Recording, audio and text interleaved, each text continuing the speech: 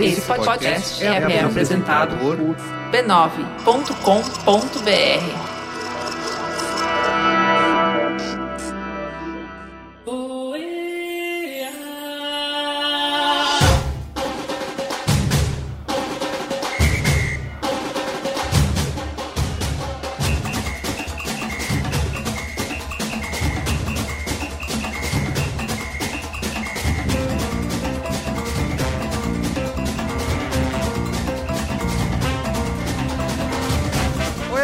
Eu sou o Carlos Merigo, estamos de volta aqui com o nosso podcast diário sobre a Copa do Mundo, agora rareando, né, assim como a própria Copa. Estou aqui hoje com o Marco Melo. E aí, rapaziada? E Adriano Brandão. Opa, beleza? Muito bem, gente. Estamos aqui depois de 2 dias sem Copa, de ressaca da eliminação do Brasil. Eu confesso que eu demorei para pegar no tranco hoje, sabe? Comecei a ver o jogo, não parecia ainda que era a Copa do Mundo. Não é só um jogo 3 da tarde. Reprise da Copa passada. Não teve nada às 11 da manhã, assim, tipo, só às 3. Fiquei meio... Demorei pra entrar no jogo. Vários dias sem jogos, né? Então, ficou meio... Vários dias sem jogos, sem notícia do Brasil, sem essa coisa, não tem mais um frio na barriga, né? Não tem. Sem o Brasil na Copa, a gente se afasta do noticiário, não abre mais o site de esporte, não liga mais na redonda, nos canais de esporte. Eu já não tava fazendo esse movimento aí, porque os caras falam muita merda na televisão, velho, não dá. Eu tava assistindo Mesa Redonda todo dia. No podcast? Mas a gente não ganha pra falar aqui, né, velho? Os caras são pagos pra fazer os negócios, os caras só fazem isso da vida, tá ligado? Como não? Você não negociou seus milhões aí? Pô, você não tá recebendo não, Marco? Pô, estão desviando aí, minha grana. Escuta, a manchete aqui do... sério, velho. O cara é pago pra fazer isso. O cara é jornalista, pseudo-jornalista, ou é jogador, sei lá. Mano, o cara tem que ver futebol o dia inteiro. O cara tem que entender um mínimo, sabe? Aí você vê os caras analisando o jogo do Brasil contra a Bélgica e falar que o Brasil jogou muito melhor que a Bélgica e que a Bélgica não teve mérito nenhum e não sei o quê. Os caras não estudam, tá ligado? Aí você vê uns caras no Twitter aí que faz umas puta análise legal, aquele que o cara fez, eu esqueci a roupa do cara, que ele faz a análise da defesa do Brasil, o jeito que tava recompondo errado, e o caralho, isso aí você não vê os caras fazendo na televisão. Na televisão é uma passada de pano geral, né? A televisão é Cavalinhos do Fantástico, não sei o quê, essas merda aí pra gente ignorante. É o urso. Falando em jornalismo, eu entrei aqui no Globo Esporte, a manchete é um Tite feliz. Ah, não. Nossa senhora. É jornalismo Thiago Leifert. Ai, meu Deus. O Maron, Alexandre Maron, né? Eu comecei a ver o jogo na Globo e aí o Casão começou a falar da Bélgica e tudo que ele falava da Bélgica, ele citava o jogo do Brasil. Porque no jogo do Brasil, não sei o que. E depois ele entregou que ele não tinha visto nenhum jogo da Bélgica e que o Júnior que entregou umas anotações pra ele. Porra, velho, o cara teve desde sexta-feira, velho, pra assistir os tapes dos jogos, entender como é que a Bélgica joga. Esse filho da puta não faz nada. Não, O cara tá lá na porra da Rússia, velho. É verdade. Muito tem a ver com o fato de o cara ser ex-jogador, então ele não precisa, né? Foi fazer ele já tem um credencial que garante ele, pra tudo que ele falar vai estar credencial pra falar merda, né? Exato. Olha, eu sei que a gente tá pistola aqui com o jornalismo, mas acabou de rolar a primeira semifinal aí da Copa do Mundo, né? França 1, Bélgica 0. Quero tocar aqui o comentário do nosso amigo. Bem, amigos do EA, que é Luiz Assuda, para falarmos da primeira semifinal. França na final, Bélgica a ótima, a excelente, não volta para casa, joga no sábado a decisão de terceiro lugar. É um jogo animadíssimo, né? Um jogo de duas boas seleções, em que aí pesou talvez aí um pouco mais de conjunto da França, não é mesmo? Mas muito bom, assim, muito gostoso de assistir. Gol do Umtiti, né? Porque afinal, Umtiti tinha que se dar bem contra a Bélgica, não é mesmo? Desculpa aí a maronada. Enfim, Mas, assim, um detalhe, né? O detalhe realmente de ter entrado. Tudo bem, a França perdeu um caminhão de gols aí. Se é um atacante um pouquinho melhor que o Giroud, não tô falando muito, não. Poderia ser um atacante aí do quilate de um Rafael Moura, um Bill, Trellis, Roger, talvez até o Casim, viu? Talvez a França tivesse até um pouquinho mais aí de folga no placar no segundo tempo. Griezmann também perdeu um gol aí no contra-ataque. O gol que o Tolisso perdeu agora no final, defesaço do Courtois. A França poderia ter matado o jogo, mas a Bélgica no segundo tempo eu senti também um pouco presa, né? Com muita dificuldade de entrar na defesa francesa, né? Não foi um jogo em que a Bélgica amassou. Pressionou, foi no abafa, mas longe de fazer o Lloris trabalhar, né? Então tá aí, esta é a primeira semifinal. Dois times eu acho que realmente valorizaram demais aí, né? Esta conquista aí da França, né? Que chega à sua terceira final de Copa do Mundo, né?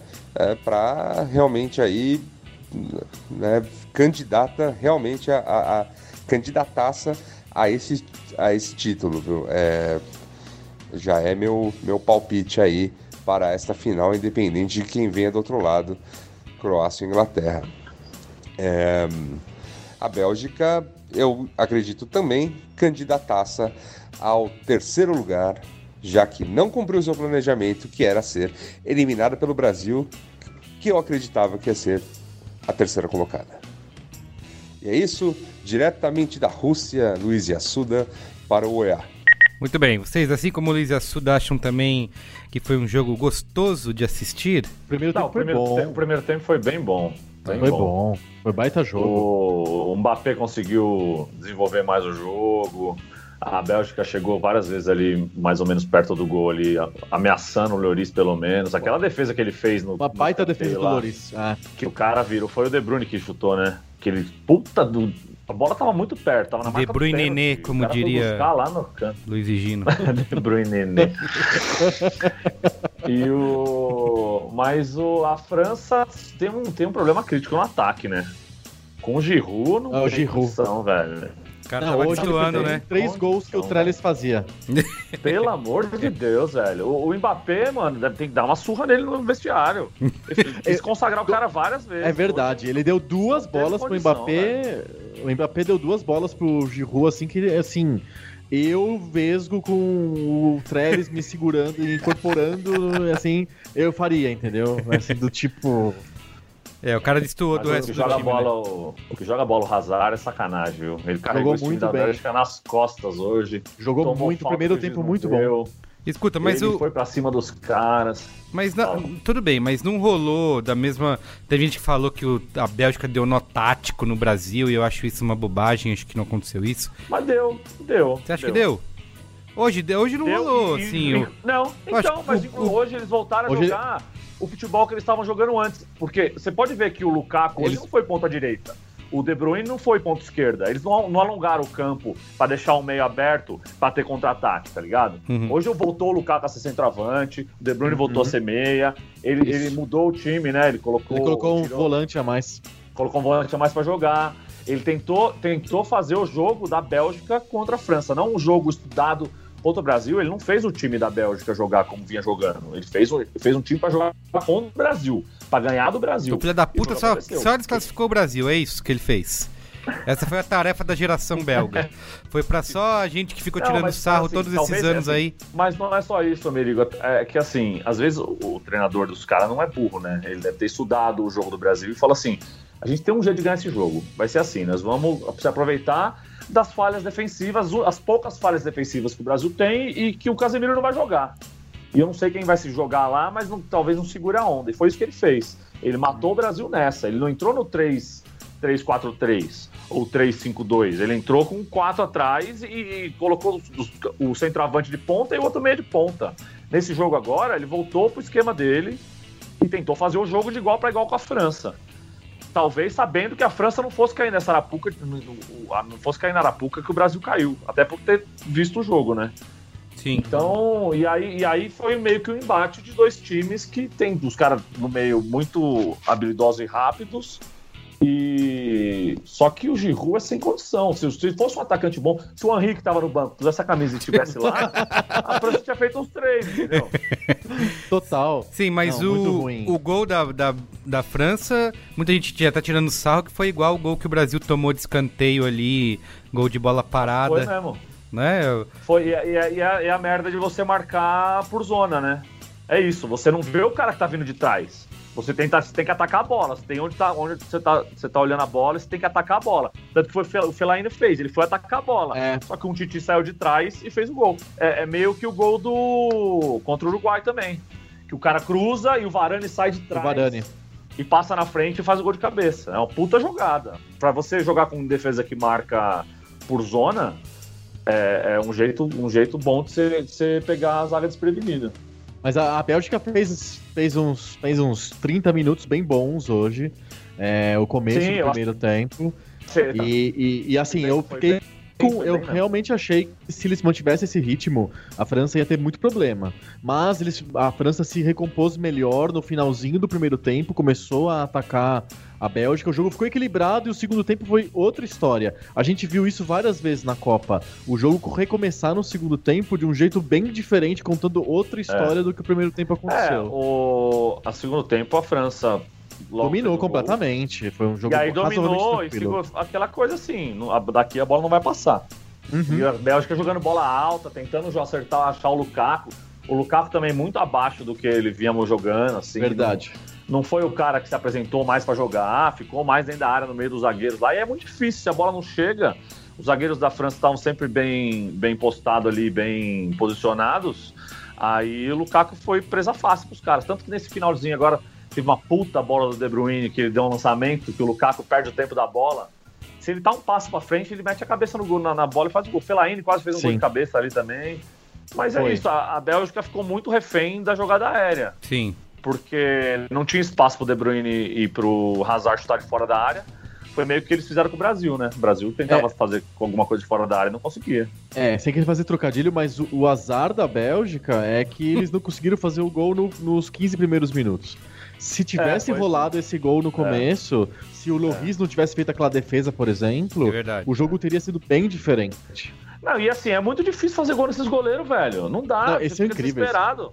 Não, e o Courtois fez umas 3 defesas também no jogo todo. Pegou uma com o pé lá do Pavard, pegou impressionante. No final aí do Tolisso. Sim, foi uma pancada, né? Demais, caramba, realmente os goleiros trabalharam muito nesse...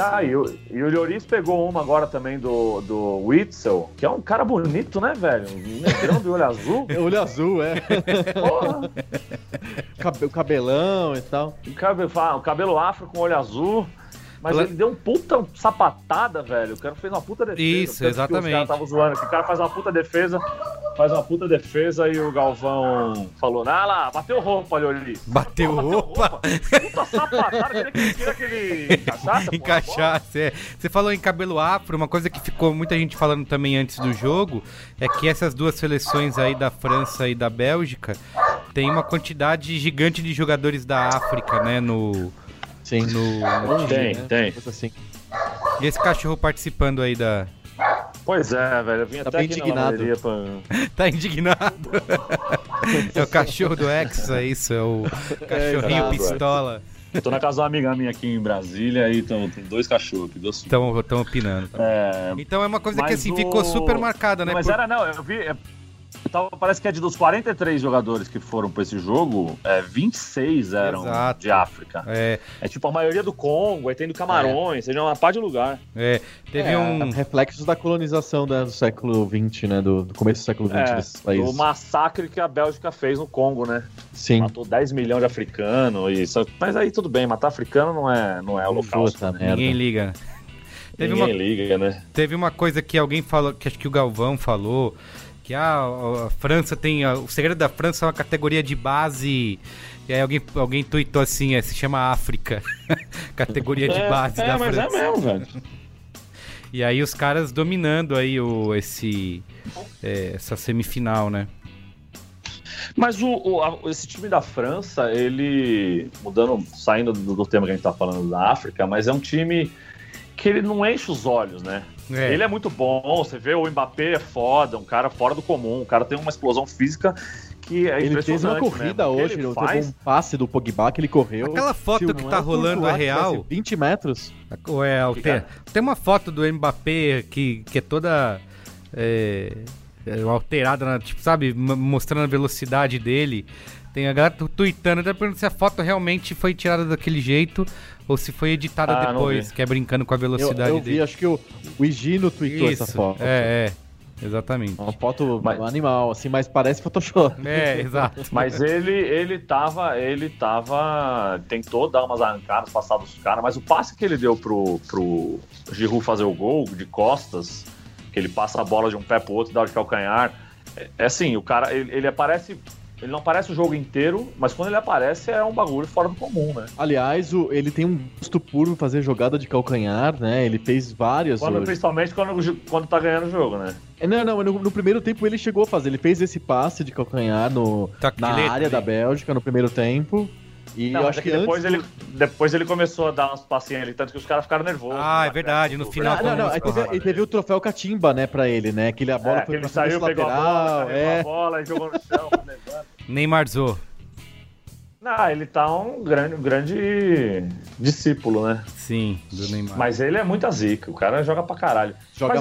Mas esse time da França não é um timaço, você vê que enche os olhos. Não é. Você vê que os caras jogam pra caralho, umas puta tabela e não sei o quê. Eles dependem muito do Mbappé e uma puta bola parada foda. O Griezmann, que ainda tá discreto, jogou bem melhor esse jogo hoje, mas tá discreto. Eu não sei se sente pressão, não sei o que acontece. E um problema crônico de ataque, né? Sim. Com o Giroud, sem condição, né? Esse filho da puta vai fazer a porra do gol da Copa do Mundo. Você quer apostar? Exato, vai ser 1-0, vai ser o gol dele. Vai ser 1-0, gol do Giroud, aí ele vai ganhar milhões, vai abrir 20 barbearias do rock. Fala aí, Adriano, o que você ia falar? Que o Griezmann fez uma partida que os analistas do Twitter diriam que fez um grande papel tático, mas toda jogada aguda que chegava nele, ele falhava. Ou ele passava atrasado, ou ele chutava muito mal. Ele deu uma arrancada hoje que ele chegou sem perna, quando foi chutar de esquerda, chutou tudo. Falta, ele teve umas 2 faltas e ele cobrou bateu na muito barreira. Mal. Gabriel Jesusou, então. Mais ou menos. Quem Gabriel Jesus foi o Giroud. Porque alguém falou assim, a França tá igual o Brasil, o Brasil que caiu, tá reclamando que o Brasil não teve centroavante, a França tá aí, sem centroavante na final. Pois é, mas tem uns caras que, os Zica que decidiram, né? Mas acho que o melhor jogador em campo hoje foi o Hazard, não foi o Intiti que ganhou o prêmio lá da cerveja lá. Isso. Mas o Hazard jogou mais que ele jogou pra caralho, mas não ganhou o jogo, né? Quem só leva, quem ganha. Eu achei o Mick Jagger torcendo lá na arquibancada, talvez torcendo aí pra Bélgica, né? vai saber. Eu vi o filho dele ficou pistola no Instagram, vocês viram? O Galvão, né? Porque o Galvão falando, o Mick Jagger tá torcendo pra quem, não sei o que, aí o filho do Mick Jagger no Instagram falando, Lucas, né, o nome dele? Lucas Jagger. Isso, Lucas Jagger, falando assim, não estamos torcendo pra ninguém não, Galvão, não sei o quê. A gente queria estar aqui torcendo pro Brasil, mas não deu, porque querendo dizer que eles estavam lá pra ver o jogo do Brasil. Aliás, tinha um monte de brasileiro lá no estádio, tinha bandeira... Mas não lançou nenhum seu merda nesse post? Não teve. O Brasil, seu merda. Não Perdeu uma grande oportunidade. Mas a mãe dele falou alguma coisa próxima de seu merda no Twitter, porque ela comenta todos os jogos, né? Isso. A Luciana Gimenez. E aí ela falou alguma coisa tipo, não, ninguém tá torcendo não, seu coisa, sei lá, uma coisa assim. Ela aliviou, mas deu uma xingada. Outra que perdeu a oportunidade de chamar o Galvão de merda. Mas assim, ele queria estar lá vendo o jogo do Brasil e aí ia ser... Imagina se isso acontece, cara. Internet fecha, né? Com o Mick Jagger no estádio. Exato. Aí vão caçar o cara até o fim da vida dele, né? Mas enfim. Mas amanhã ele vai estar em Moscou, né? Vai, vai. Inglaterra, né? Mas é muito louco você pensar como seria esse Brasil e França, né? Agora, depois você vê o jeito que a França jogou com a Bélgica. Talvez o jogo do Brasil encaixasse muito mais com esse time da França, ainda mais com... Será? Ainda mais... porque assim, a Bélgica mudou o jeito de jogar e meio que pegou o Brasil de calça curta. Exato. E aí foi mais ou menos o que o México fez também, que teve aquele comecinho lá, só que a Bélgica tem uns caras zica que sabem fazer gol.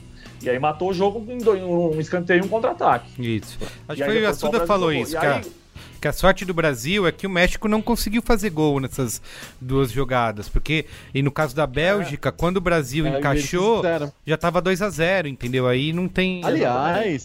Aliás, pro Brasil fica a lição, teve várias chances de contra-ataque a França, e toda vez a Bélgica parava de falta no meio campo. O Hazard fez uma falta, tomou um cartão, ele puxou o cara, você viu? Você precisa estar no meio do cara. Você puxa o calção, puxa a camisa e já era. Acabou. É semifinal de Copa, né? Fase, né?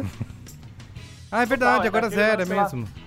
Zerou, Aquele lance que o cara chutou e o Varane meio que saiu da frente da bola. Mano, enfia a cabeça na frente da bola, velho. Exato.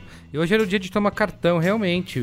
Bem... O pessoal que queria... O pessoal foi com vontade no final do jogo, porque não fazia diferença tomar um amarelo. Não fazia, amarelo não. Mas você imagina o Brasil jogando com esse time na França, com o Casemiro ali no meio, já também mais segura na onda. Eu acho que daria, e assim, com a solidez defensiva do Brasil, porque assim, a França, ela tem um contra-ataque forte com o Mbappé e tal. Se você colocasse alguém pra marcar ele, que é difícil, porque o cara é foda, mas se ele fosse bem marcado, talvez encaixotado ali de alguma forma, acho que o Brasil teria... Se bem que o Gabriel ia jogar o Gabriel Jesus, né? Fazer gol, né?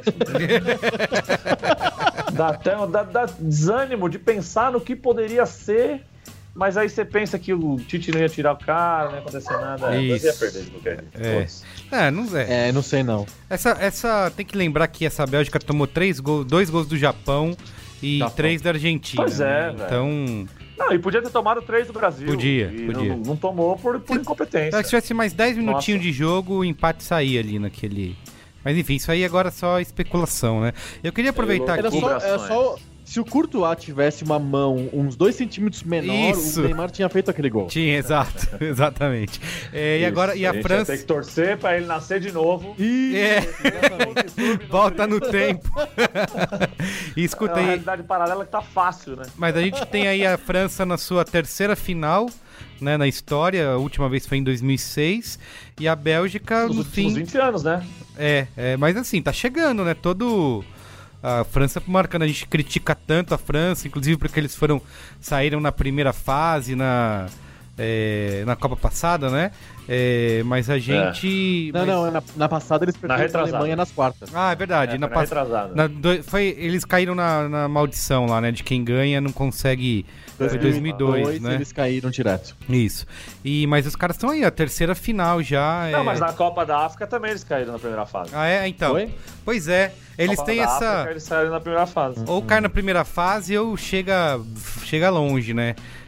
Tem conseguido mais. E foi também, eu vi que é a primeira vez desde 86 que tem um time na final que não é o Brasil ou não ganhou do Brasil, né? Então, tem essa. O Léo Bertozzi colocou no Twitter. Isso. Mas eu acho que muito desse sucesso agora da França vem dessa coisa dos caras também parar de encher o saco de que tem muito negro na seleção. Meio que abraçar esse time de descendentes de imigrantes ou de imigrantes e ver que é a seleção do país mesmo, tá ligado? Aquela na treta de 2000 e da Copa da África, foi isso, tinha mó racha dentro do elenco dos caras, que era a banda do Evra e a banda do outro cara lá, e os caras tretando, e o cacete, os caras foram eliminados na primeira fase.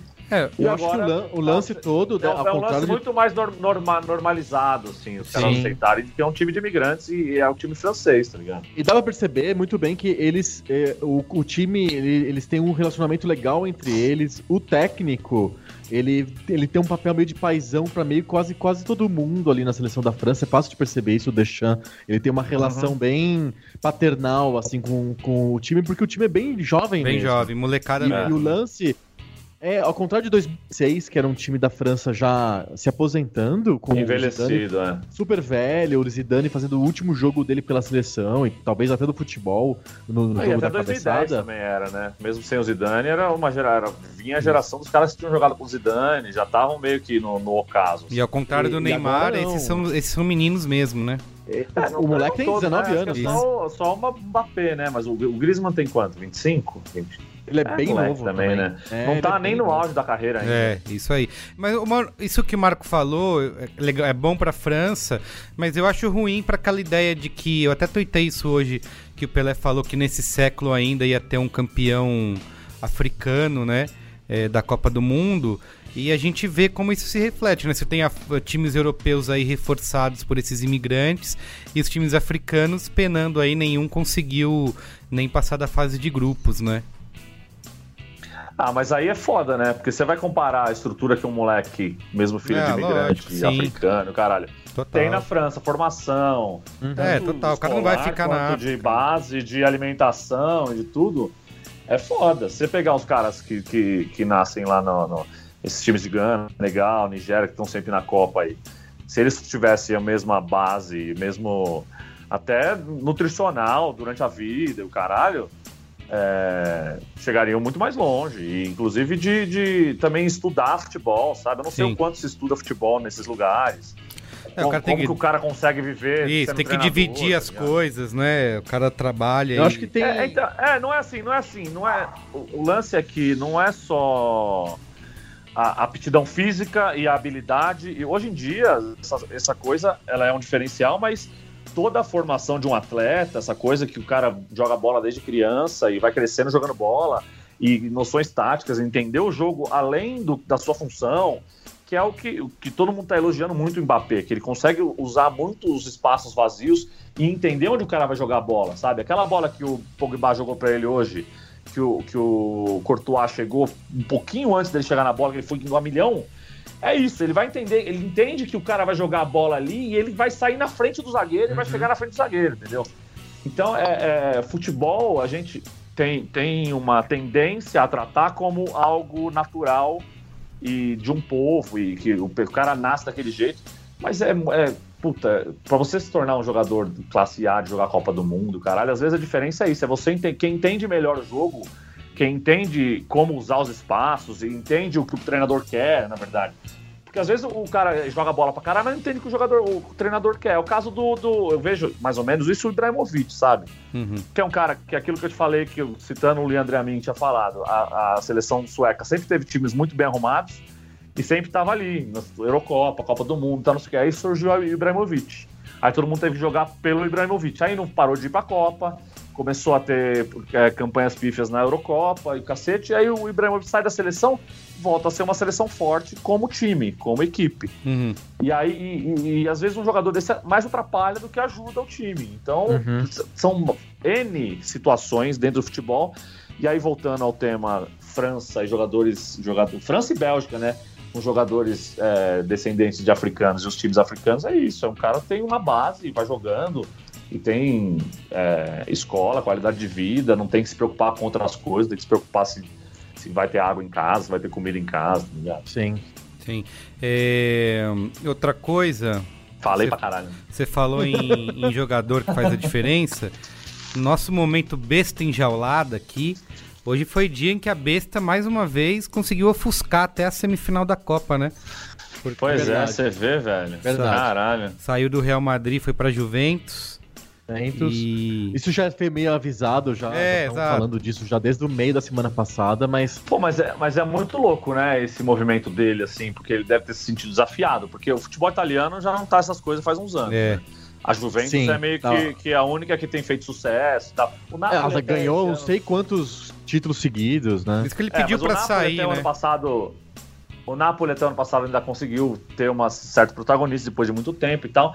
Mas você vê que o Milan tá capengando, a Inter tá capengando, os times. Não, o Milan quebrou, né? O dono do Milan não pagou as parcelas do dinheiro que ele levantou e voltou pro banco, o time. Não. O banco americano que deu o dinheiro pra um cara da China comprar o Milan, pegou o time de volta como garantia. Que fase, velho. Pelo amor de Deus. A Itália é o Brasil da Europa mesmo, não tem jeito, velho. Os caras são muito enrolados. Esse passo do Cristiano Ronaldo é esse lance de querer um desafio e querer falar assim, vocês estão falando que eu só ganho Champions League porque o time é foda, que é o Real Madrid, não sei o quê. Agora eu vou pra Juventus e vou levar esse time nas costas e é isso mesmo. Mano, você vai ver os números do cara, velho. Foram 451 gols em 438 jogos pelo Real Madrid. E o cara tem mais gol que jogo, velho. Sim, é impressionante. Mas impressionante. Mais de 100 assistências. Puto ficou o Buffon, né? Que saiu da Juventus pra ir pra... Foi pro Paris. Foi pro Paris Saint-Germain e agora a besta enjaulada chega lá no agora depois que a Copa acabar, até nem precisou a Copa acabar pra acontecer esses lances todos com o Cristiano Ronaldo, mas a semana que vem vai ser cheia de mudanças de jogadores, de indo pra um lado pro outro. A janela vai estar aquecida. Vai estar super aquecida, né? Eles esperam meio que a Copa dar uma parada pra isso tudo acontecer. E o Real vai mudar tudo, né? Vai ter um monte de jogadores que vão sair, o técnico chegou é novo, o time tá meio que mudando inteiro, né? Querem que o Neymar vá atrás pra lá, do Nenê. Não vindo atrás do Nenê, do Arboleda, do Jusilei, pode levar todo mundo, tá tudo bem. Acho que o Jusilei é o mais tranquilo desses aí, ninguém vai querer responder. Ó, pra gente... Isso? Cala essa boca, lava essa boca pra falar do Jusilei. Cara, tô tão feliz, já levaram o Petros, já levaram hoje o Júnior Tavares, tá só no Boas Notícias. O Bruno, levaram o Bruno. O Bruno foi pro Bahia, velho. O Cueva continua lá, né? Enfim. Pois é, ele não fez gol, né, na Copa? É isso. Mas o Aguirre falou que sabe que não vai ficar. E não fica mesmo, vagabundo. Ó, Vai, continua aí. Pra gente encerrar aqui, passou a meia horinha, vamos falar rapidamente do jogo de amanhã aí, Inglaterra e Croácia, que agora quem vai encarar a França aí nessa final? Eu tava contra a Inglaterra, mas aí os caras me colocam aqueles cantos racistas dos croatas lá. Isso, é isso aí. Mega zoado. Já torço fica aqui empata na prorrogação, empata nos pênaltis, fica 3 dias batendo pênalti lá. E aí, por desistência, os caras dão um título pra França logo. Por desistência. Aquilo que eu falei, eu queria muito que fosse alguém tivesse um time inédito aí nessa final, mas não dá pra torcer pra Croácia, não. Acho que eu prefiro Inglaterra e França. E não é essa Coca-Cola toda, não. Mostrou nos últimos 2 jogos, né? Contra a... Parece a balada, né? A Croácia não parece a balada psicologicamente? Como se fosse assim, se não ganhar esse jogo, quando a gente voltar pra Croácia, os caras vão matar nós. Não parece essa coisa? Tipo isso. Esses jogos foram bem sofríveis, assim, né? A Dinamarca e Rússia foram jogos ruins da Croácia, isso, né? Vão pelos pênaltis e vão jogar amanhã, um dia depois da França ainda. Pênalti igual o nariz dele. Craque do time, bateu o pênalti que nem a bunda dele, velho. Horroroso. Sim. Eu acredito que a gente vai ver uma final de 2 times bem jovens, né? É bem engraçado. Todo mundo colocou antes da Copa começar que França e Inglaterra eram gerações que iam ser assim foguetes na Copa de 2022. Mas não, vão fazer a final da Copa agora já. Eu li um texto bom da ESPN hoje, não sei quem escreveu, esqueci de ver, que é o Modric, que ele tem maior rejeição na Croácia, né? Que ele se envolveu com um cara lá que foi presidente da Federação Croata, que é o cara que é agente dele, e aí o cara investiu a grana, e o cara pegava pedaço de transação, pedaço de salário, e aí o cara foi processado por evasão fiscal, chamaram o Modric para depor, e o Modric falava que não lembrava, mas aí pegaram outro processo de antes, e ele falava que ele se contradizia, e aí ele foi processado pelo Estado, e aí tem maior rolo, e aí, ele foi pro Tottenham, depois foi pro Real Madrid, e aí a galera parece que mesmo se ganhar a Copa do Mundo, ele nunca vai ser um ídolo em conteste, assim, na Croácia, saca? Uhum. Esse cara tá tudo louco também, na verdade, né? Eu acho que amanhã... E tem outra coisa, né? Eu até comentei, acho que no áudio que eu mandei no sábado, a Croácia vai estar totalmente sem fôlego, né, pra jogar agora amanhã. Vem de 2 jogos terríveis. Um jogo e meio. Nos últimos 2 jogos eles jogaram 3 jogos. É exatamente isso. Então, tipo, eles vão estar com um físico muito abaixo do físico da Inglaterra, que a gente fez jogos tranquilos, assim. Então, acho que vai ser um jogo ruim de assistir. Vai ser pior do que o jogo de hoje, bem pior. E a Inglaterra é favorita. É que a Inglaterra tem um bagulho que a França não tem, quem faça gol. Apesar de não ter quem pense atrás e ter... É só jogada aérea, né? São os atacantes ali também que estão do lado do Kane, que são grandes postulantes ao troféu Gonçalo Guedes. Ele tem um cara que, se chegar ali na frente, uma bola em condição que nem chegou as do Giroud hoje, ele mexe pra dentro, velho. O cara é zica. Então, a chance da Inglaterra, já tô falando da final já, a chance da Inglaterra jogar contra a França nessa final é isso, você aproveitar desse cara que fede a gol, entendeu? E aí a França vai ter que se matar e o Griezmann, o Mbappé vai ter que correr o dobro pelo Giroud. O Giroud tava de volante, o Giroud fez uma falta lá no Hazard. Verdade. O juiz não deu, no bico da área, velho. É verdade. Enfiou a perna no meio da perna do outro, caiu, o cara caiu, o juiz, não, vamos que vamos. Tá vendo? Mais uma coisa que ele faz igual o Gabriel Jesus. Pois é. Recompõe como ninguém. Bom, não vamos zicar a Inglaterra aqui antes de chegar lá. Quando chegar essa final aí... eu quero que se foda. Eu zico todo mundo, eu quero essas merda aí, que perca quem tem que perder, ganha quem tem que ganhar. Tem o menor envolvimento emocional com essa porra. Não, eu quero que a Inglaterra ganhe porque eu quero uma final melhorzinha de assistir. Exato. A Croácia. Exato. Também acho que uma final França e Inglaterra engrandece o evento. Não, ia ter muito mais apelo, né? Isso, exatamente. Apelo e jogo, né? Os times são mais interessantes de assistir do que o da Croácia. Que os 2 jogos eliminatórios que a Croácia fez foram lamentáveis. Sim. Tá bom então, gente. É isso. Voltamos amanhã aí falando da segunda semifinal. Demorou. Tá bom? É isso aí. Obrigado, hein, gente. Valeu. Falou, um abraço. Tchau.